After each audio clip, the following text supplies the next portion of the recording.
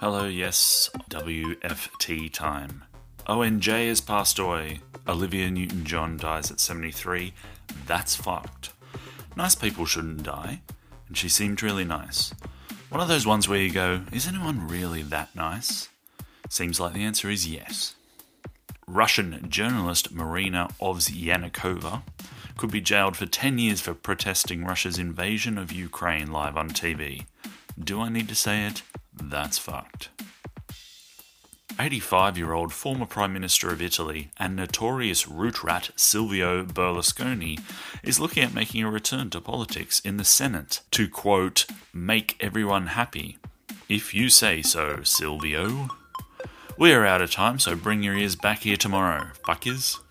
This is an Angry Chimp podcast.